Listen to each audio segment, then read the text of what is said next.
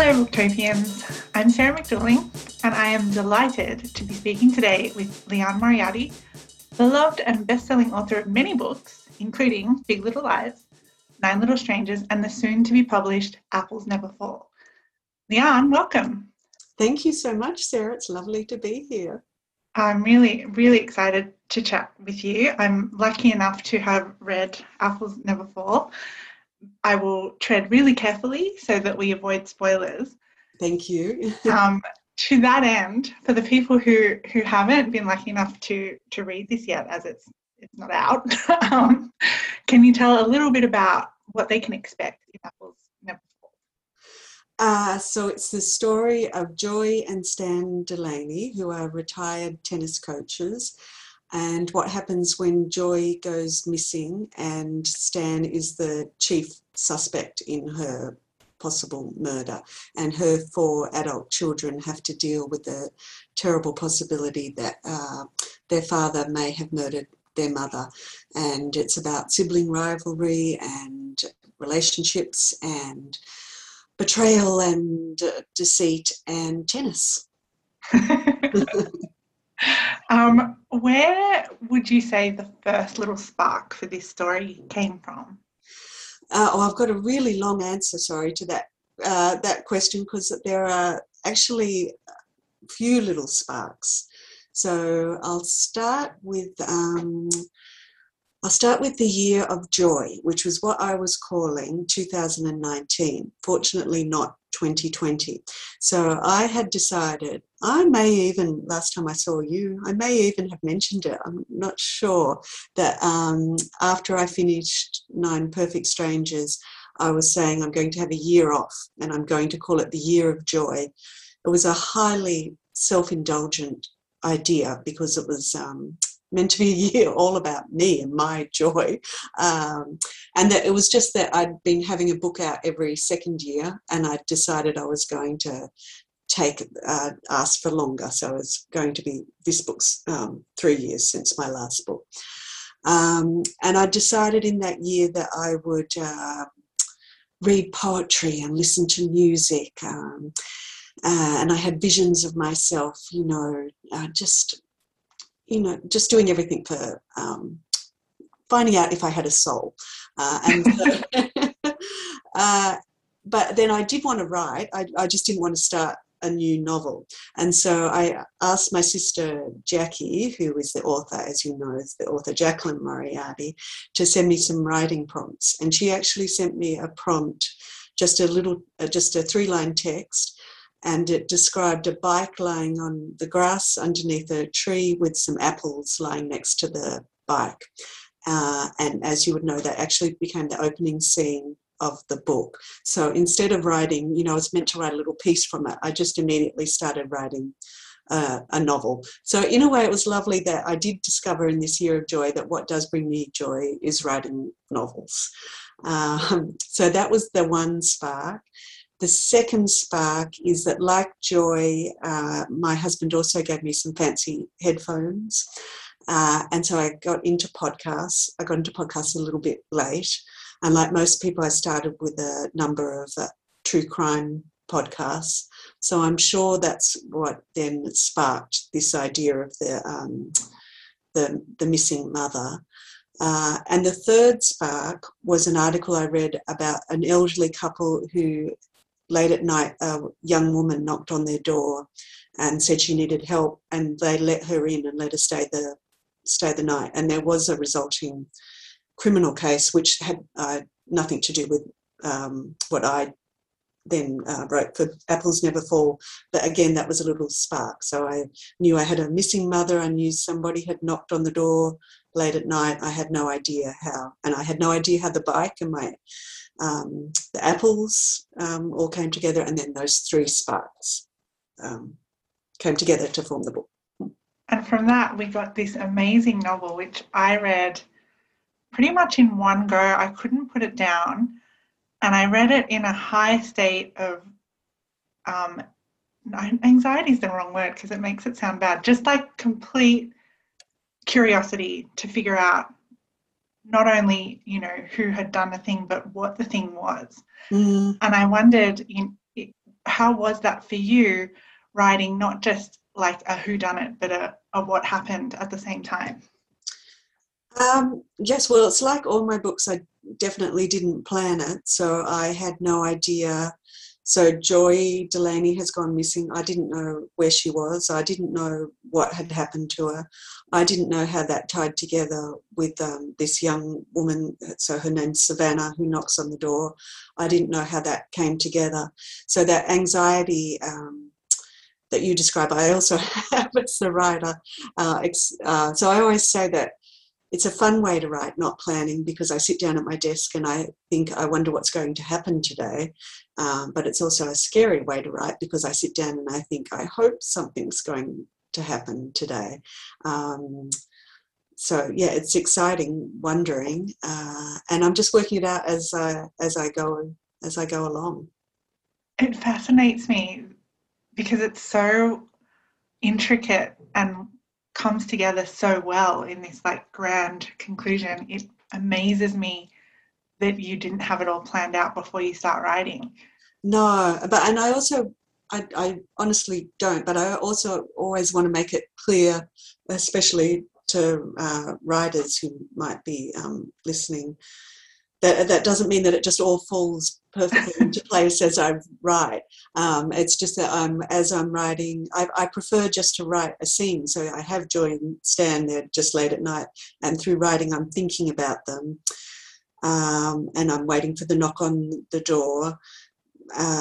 And so then as I'm writing, I'm thinking, so what could it be? And so I always have a separate document called Things I Need to Fix. So as I work it out, then I know I'm going to have to go back and put in signpost certain things. I'm going to need to change things because now I know how it's going to end. Certain things will no longer work. So Stan, for example, he refuses to use mobile phones. But that's something that I came to late. So early on in the book, he does use he's sitting there in bed reading his phone. So you've got to go back and change certain things along the way. And some things in this book especially, I wrote just as part of background for a character. And then I didn't realise until later that I could make them become significant. So I love it when that happens because then it feels like it's happened organically. And you don't have to then go back and sort of shove a jigsaw piece into your story. But it's definitely, I always feel envious if I hear authors who say, and I just sat there and it all just poured through me. It doesn't really happen like that. There are magical moments where it's the characters start talking and the writing's going well and you get into that zone, but it definitely doesn't just pour out of me. Turns out writing is, hard work. Yes, there are the days when it's really hard work. So especially in the beginning, there's a lot of flailing about and thinking, I don't know these characters, I don't understand, I don't know how this is all going to come together. But as I say, there are wonderful moments along the way. Well, as with most people at the top of their game, you make a thing that is quite difficult look effortless, which kind of dovetails into my next question, which is that the Delaney family could have been musical prodigies or they might have been golfers. What drew you to make them tennis players in particular? Yes, they could have been, you're right, they could have been any of those things. So I definitely did not set out to write a book about tennis. I had that premise, and I probably started writing those early chapters before I knew exactly who they were, except that I knew I wanted them to have a family business, really just so that I didn't have to send them off to work each day. So it's always, you're just trying to keep your characters in one place. So, with 9 Perfect Strangers, where I have them in a resort, it's so convenient that they're all there.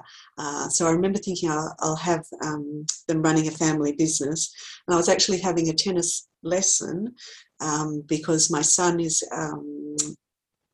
becoming quite a good tennis player, not like the Delaney children. I'm not expecting to be at Wimbledon one day, but I was having a lesson trying to just get myself good enough to play against him because he can beat me now. And I thought to myself, I know I'll make the Delaney's tennis coaches. And so I had that in my mind, but then it's funny, then I start to think about it, and then I thought, oh no, I guess if they're tennis coaches, they're really into tennis, obviously. So I'm now going to have to learn about tennis, and I guess if they're into tennis, maybe they used to play, maybe they wanted their children to be tennis players, and so then as a result of that, all sorts of storylines then came out of the tennis theme. And also because then I started talking to tennis coaches and to my own tennis coach and to former tennis players, and then things that they say then sparked other storylines. So then, especially the competitive players, I just got a new understanding of the level of sacrifice that goes into tennis and how and just maybe start to think about what happens if you have the talent and you have the dedication and then you don't make it, which obviously is for the vast majority of all these really talented players. So that, again, became a really important part of the book. I wanted to ask, have you felt as a writer any kind of extra pressure or any differences now post the huge popularity of Big Little Lies and now also Nine Perfect Strangers? Has it sort of changed the way you write, or is it had an effect in some way? It definitely hasn't changed the way I write. I know I'm writing as I've always written, but having said that, I know people don't believe me. I know.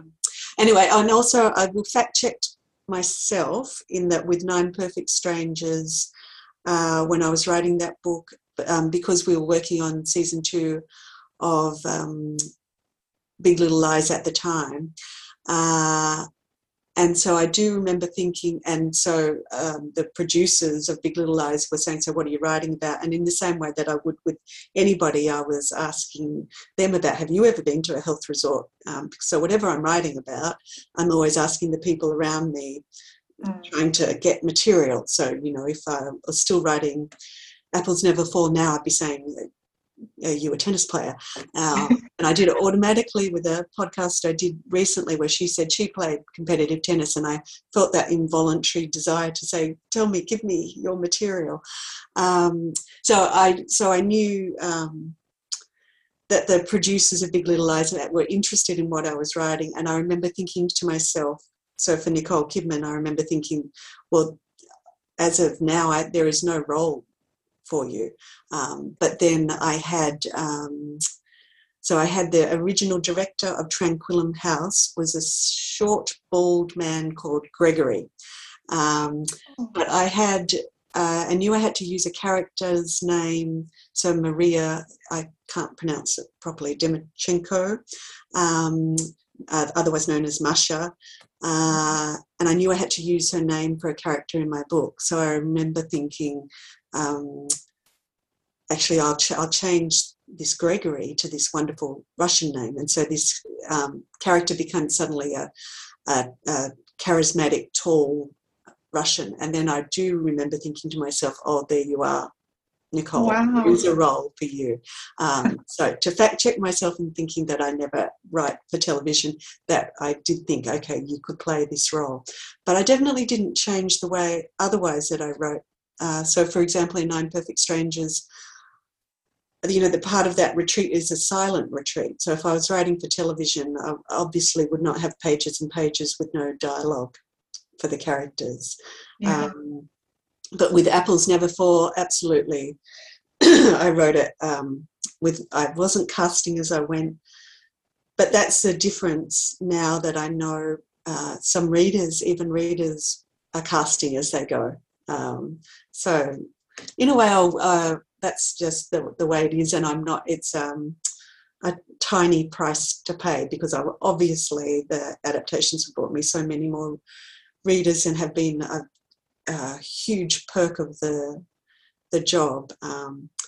But I do love the fact that normally readers bring their own experiences to it. So it's not so much they're imagining it on the screen, that they've got their own imagination working. And that's what I love about writing, because it's my imagination and the reader's imagination coming together.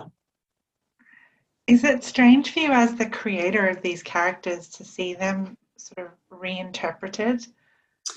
Yeah, it's strange and surreal, and also wonderful. It has just made me realise that I think actors are sort of similar to authors in that they bring little parts of themselves and people they know. So that, they bring their own little gestures. They create a new character. So that's why I think it's really important that as an author, I don't think it has to be a faithful adaptation, or it has to be completely as I saw it in my imagination. And it's just not possible, because every single reader who reads my books has a completely different interpretation. And I know that because readers come up to me at events sometimes and they start talking about something in my book, and they say something, they describe a character, and I think, no, you've got it wrong. And I know because I wrote it, but it's something that they've taken from their own life. They've added to it. So the reader does that, and so does each actor. And so it becomes something quite different. And I love that. I love it too. I never understand when people are upset when things are different in an adaptation. I'm like, you get the story again. Yeah, exactly. And it's its own art form. It's new spin, slightly different flavour, but still the same thing you love. Yeah. And in a way, actually, to be honest, I enjoy the parts where I didn't. I'm proud of the parts where I love the fact that little lines from Big Little Lies have become memes, the tending to your grudges like little pets. I love the fact that that's a meme and that I wrote that. But I also love some of the subplots that I had nothing to do with because I could enjoy that as a viewer. One of the things I love so much about your books, and which impresses me so much about your writing generally, is that you just you don't stay in your lane genre-wise. You kind of just hop around and do. Any one of your books could be described as a drama or a mystery, a suspense. They're all funny. They're all just a little bit of everything blended in together. And I just wondered if you had to define your style, or if someone asks you, I'm unfamiliar with your work somehow, I don't know where they've been living under a rock, but if someone were to say, what kind of books do you write, how would you answer that question? I've always struggled with that question. So I don't, and people have often, that's the worst thing when you're at some event and it comes out that I'm an author, and there's that terrible line people say where they say, should I know you? How can you possibly answer that? The answer is yes. yes, you absolutely, of course, you should know me. How could you not know me? And then I don't know how to describe what I write. I know with my most recent books, they've been described as thrillers, and I always think I wish they weren't described as thrillers, because I think thriller readers are then I don't think they're thrilling enough for those sort of readers, and then they become impatient because they don't want to hear my characters, especially for Joy, little stories about how she met Stan and the little asides that I know some of my readers love. I think the readers who want a really fast-paced story get impatient and say, "Come on, get on. Where's the exciting part?" So I don't think domestic thriller is really right, but and I don't think they're suspenseful enough to be described as suspense either. So They're just a wonderful amalgamation of all the good things. I'll quote that. Thank you. I'll say Sarah says in a wonderful amalgamation. And I know some reviewers have described, exactly what you say as a lovely compliment. I can remember some of my early reviews for the last anniversary. In that way, reviews sometimes get stuck in your head. This book can't decide what it wants to be. Is it a this? Is it a that? As if you have to stay in your lane. But as you say, I'm veering all over the place, as long as that's not upsetting the reader. So that's, which I do understand. If that's always that line I have to walk if I'm dealing with serious issues, and then I have humour as well. I don't want the reader to feel too off balance with that. You balance those things so well, and I love the way you weave between the lanes. I think it's the greatest joy of a Liane Moriarty book, is that it's just going to be a little bit of everything and totally unexpected. Thank you. Thank you for allowing me to do that. Thank you. Yeah, you have my permission, yes, Liane Moriarty. Yes. That's needed. Thank you. I take it. We're running a little bit short on time, so I will just sort of finish up by asking, are you allowed to tell us what's up next for you? Is there anything that you're working on at the moment that you can talk about? No, I've got nothing. I haven't. I mean, yes, you can ask, but no, I have. I don't have an idea. Nothing's, no sparks or anything yet. And I do find when I'm in this mode of talking about myself and about that, I couldn't finish talking to you and then sit down and write. I couldn't, because then I'm too conscious of myself. I'm too thinking of you saying you move between lanes. So then I'm thinking, oh, look at me moving between lanes. Yeah, and I'm amazing. I any genre, because you can't write like that. You have to lose your sense of self and go into the story. So I have to stop talking about myself. And because there's also that self-loathing that comes after too much talking about myself, I need to get over all that, and then I'll write again. Does seem to be a very different mode for a lot of authors. They've got publicity mode up to the lead up to a book. Yes. And then there's writing mode. Yes. Never the twain shall meet. Exactly, because you're performing as a writer rather than actually being a writer. Mm. Well, I always say, Liane, when I have the chance to talk to you, it's a bit like getting an audience with the Queen. I've very much enjoyed this audience with the Queen today. Thank you for your time. It's a pleasure to chat with you. Oh, it's always a pleasure to talk to you, Sarah. I wish that this was the only thing I had to do. If I only had to hear it's like talking with the Queen, then that could be it, couldn't it? I'm sure everyone feels that. No, they don't. I promise you they don't. They might just have a bit more cool and not say it out loud. I have no cool. No, it's really lovely talking with you. Thank you. And for everyone watching, you can order your copy of Apples Never Fall by Liane Moriarty, as well as all of her previously published titles at your local bookstore or online at Booktopia. Thanks for watching, and never stop reading. Thanks, Sarah.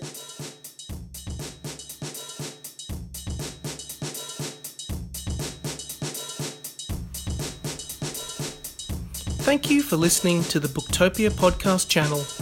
Don't forget, you can subscribe to us on SoundCloud and iTunes for free, and get access to hundreds of author discussions, book analysis pieces, and more. Or, if your eyes need a workout, head to Booktopia TV on YouTube. Don't forget, for all books featured in this podcast, and for access to a whole bunch of other fun content on our blog, head to Booktopia, Australia's local bookstore, at booktopia.com.au.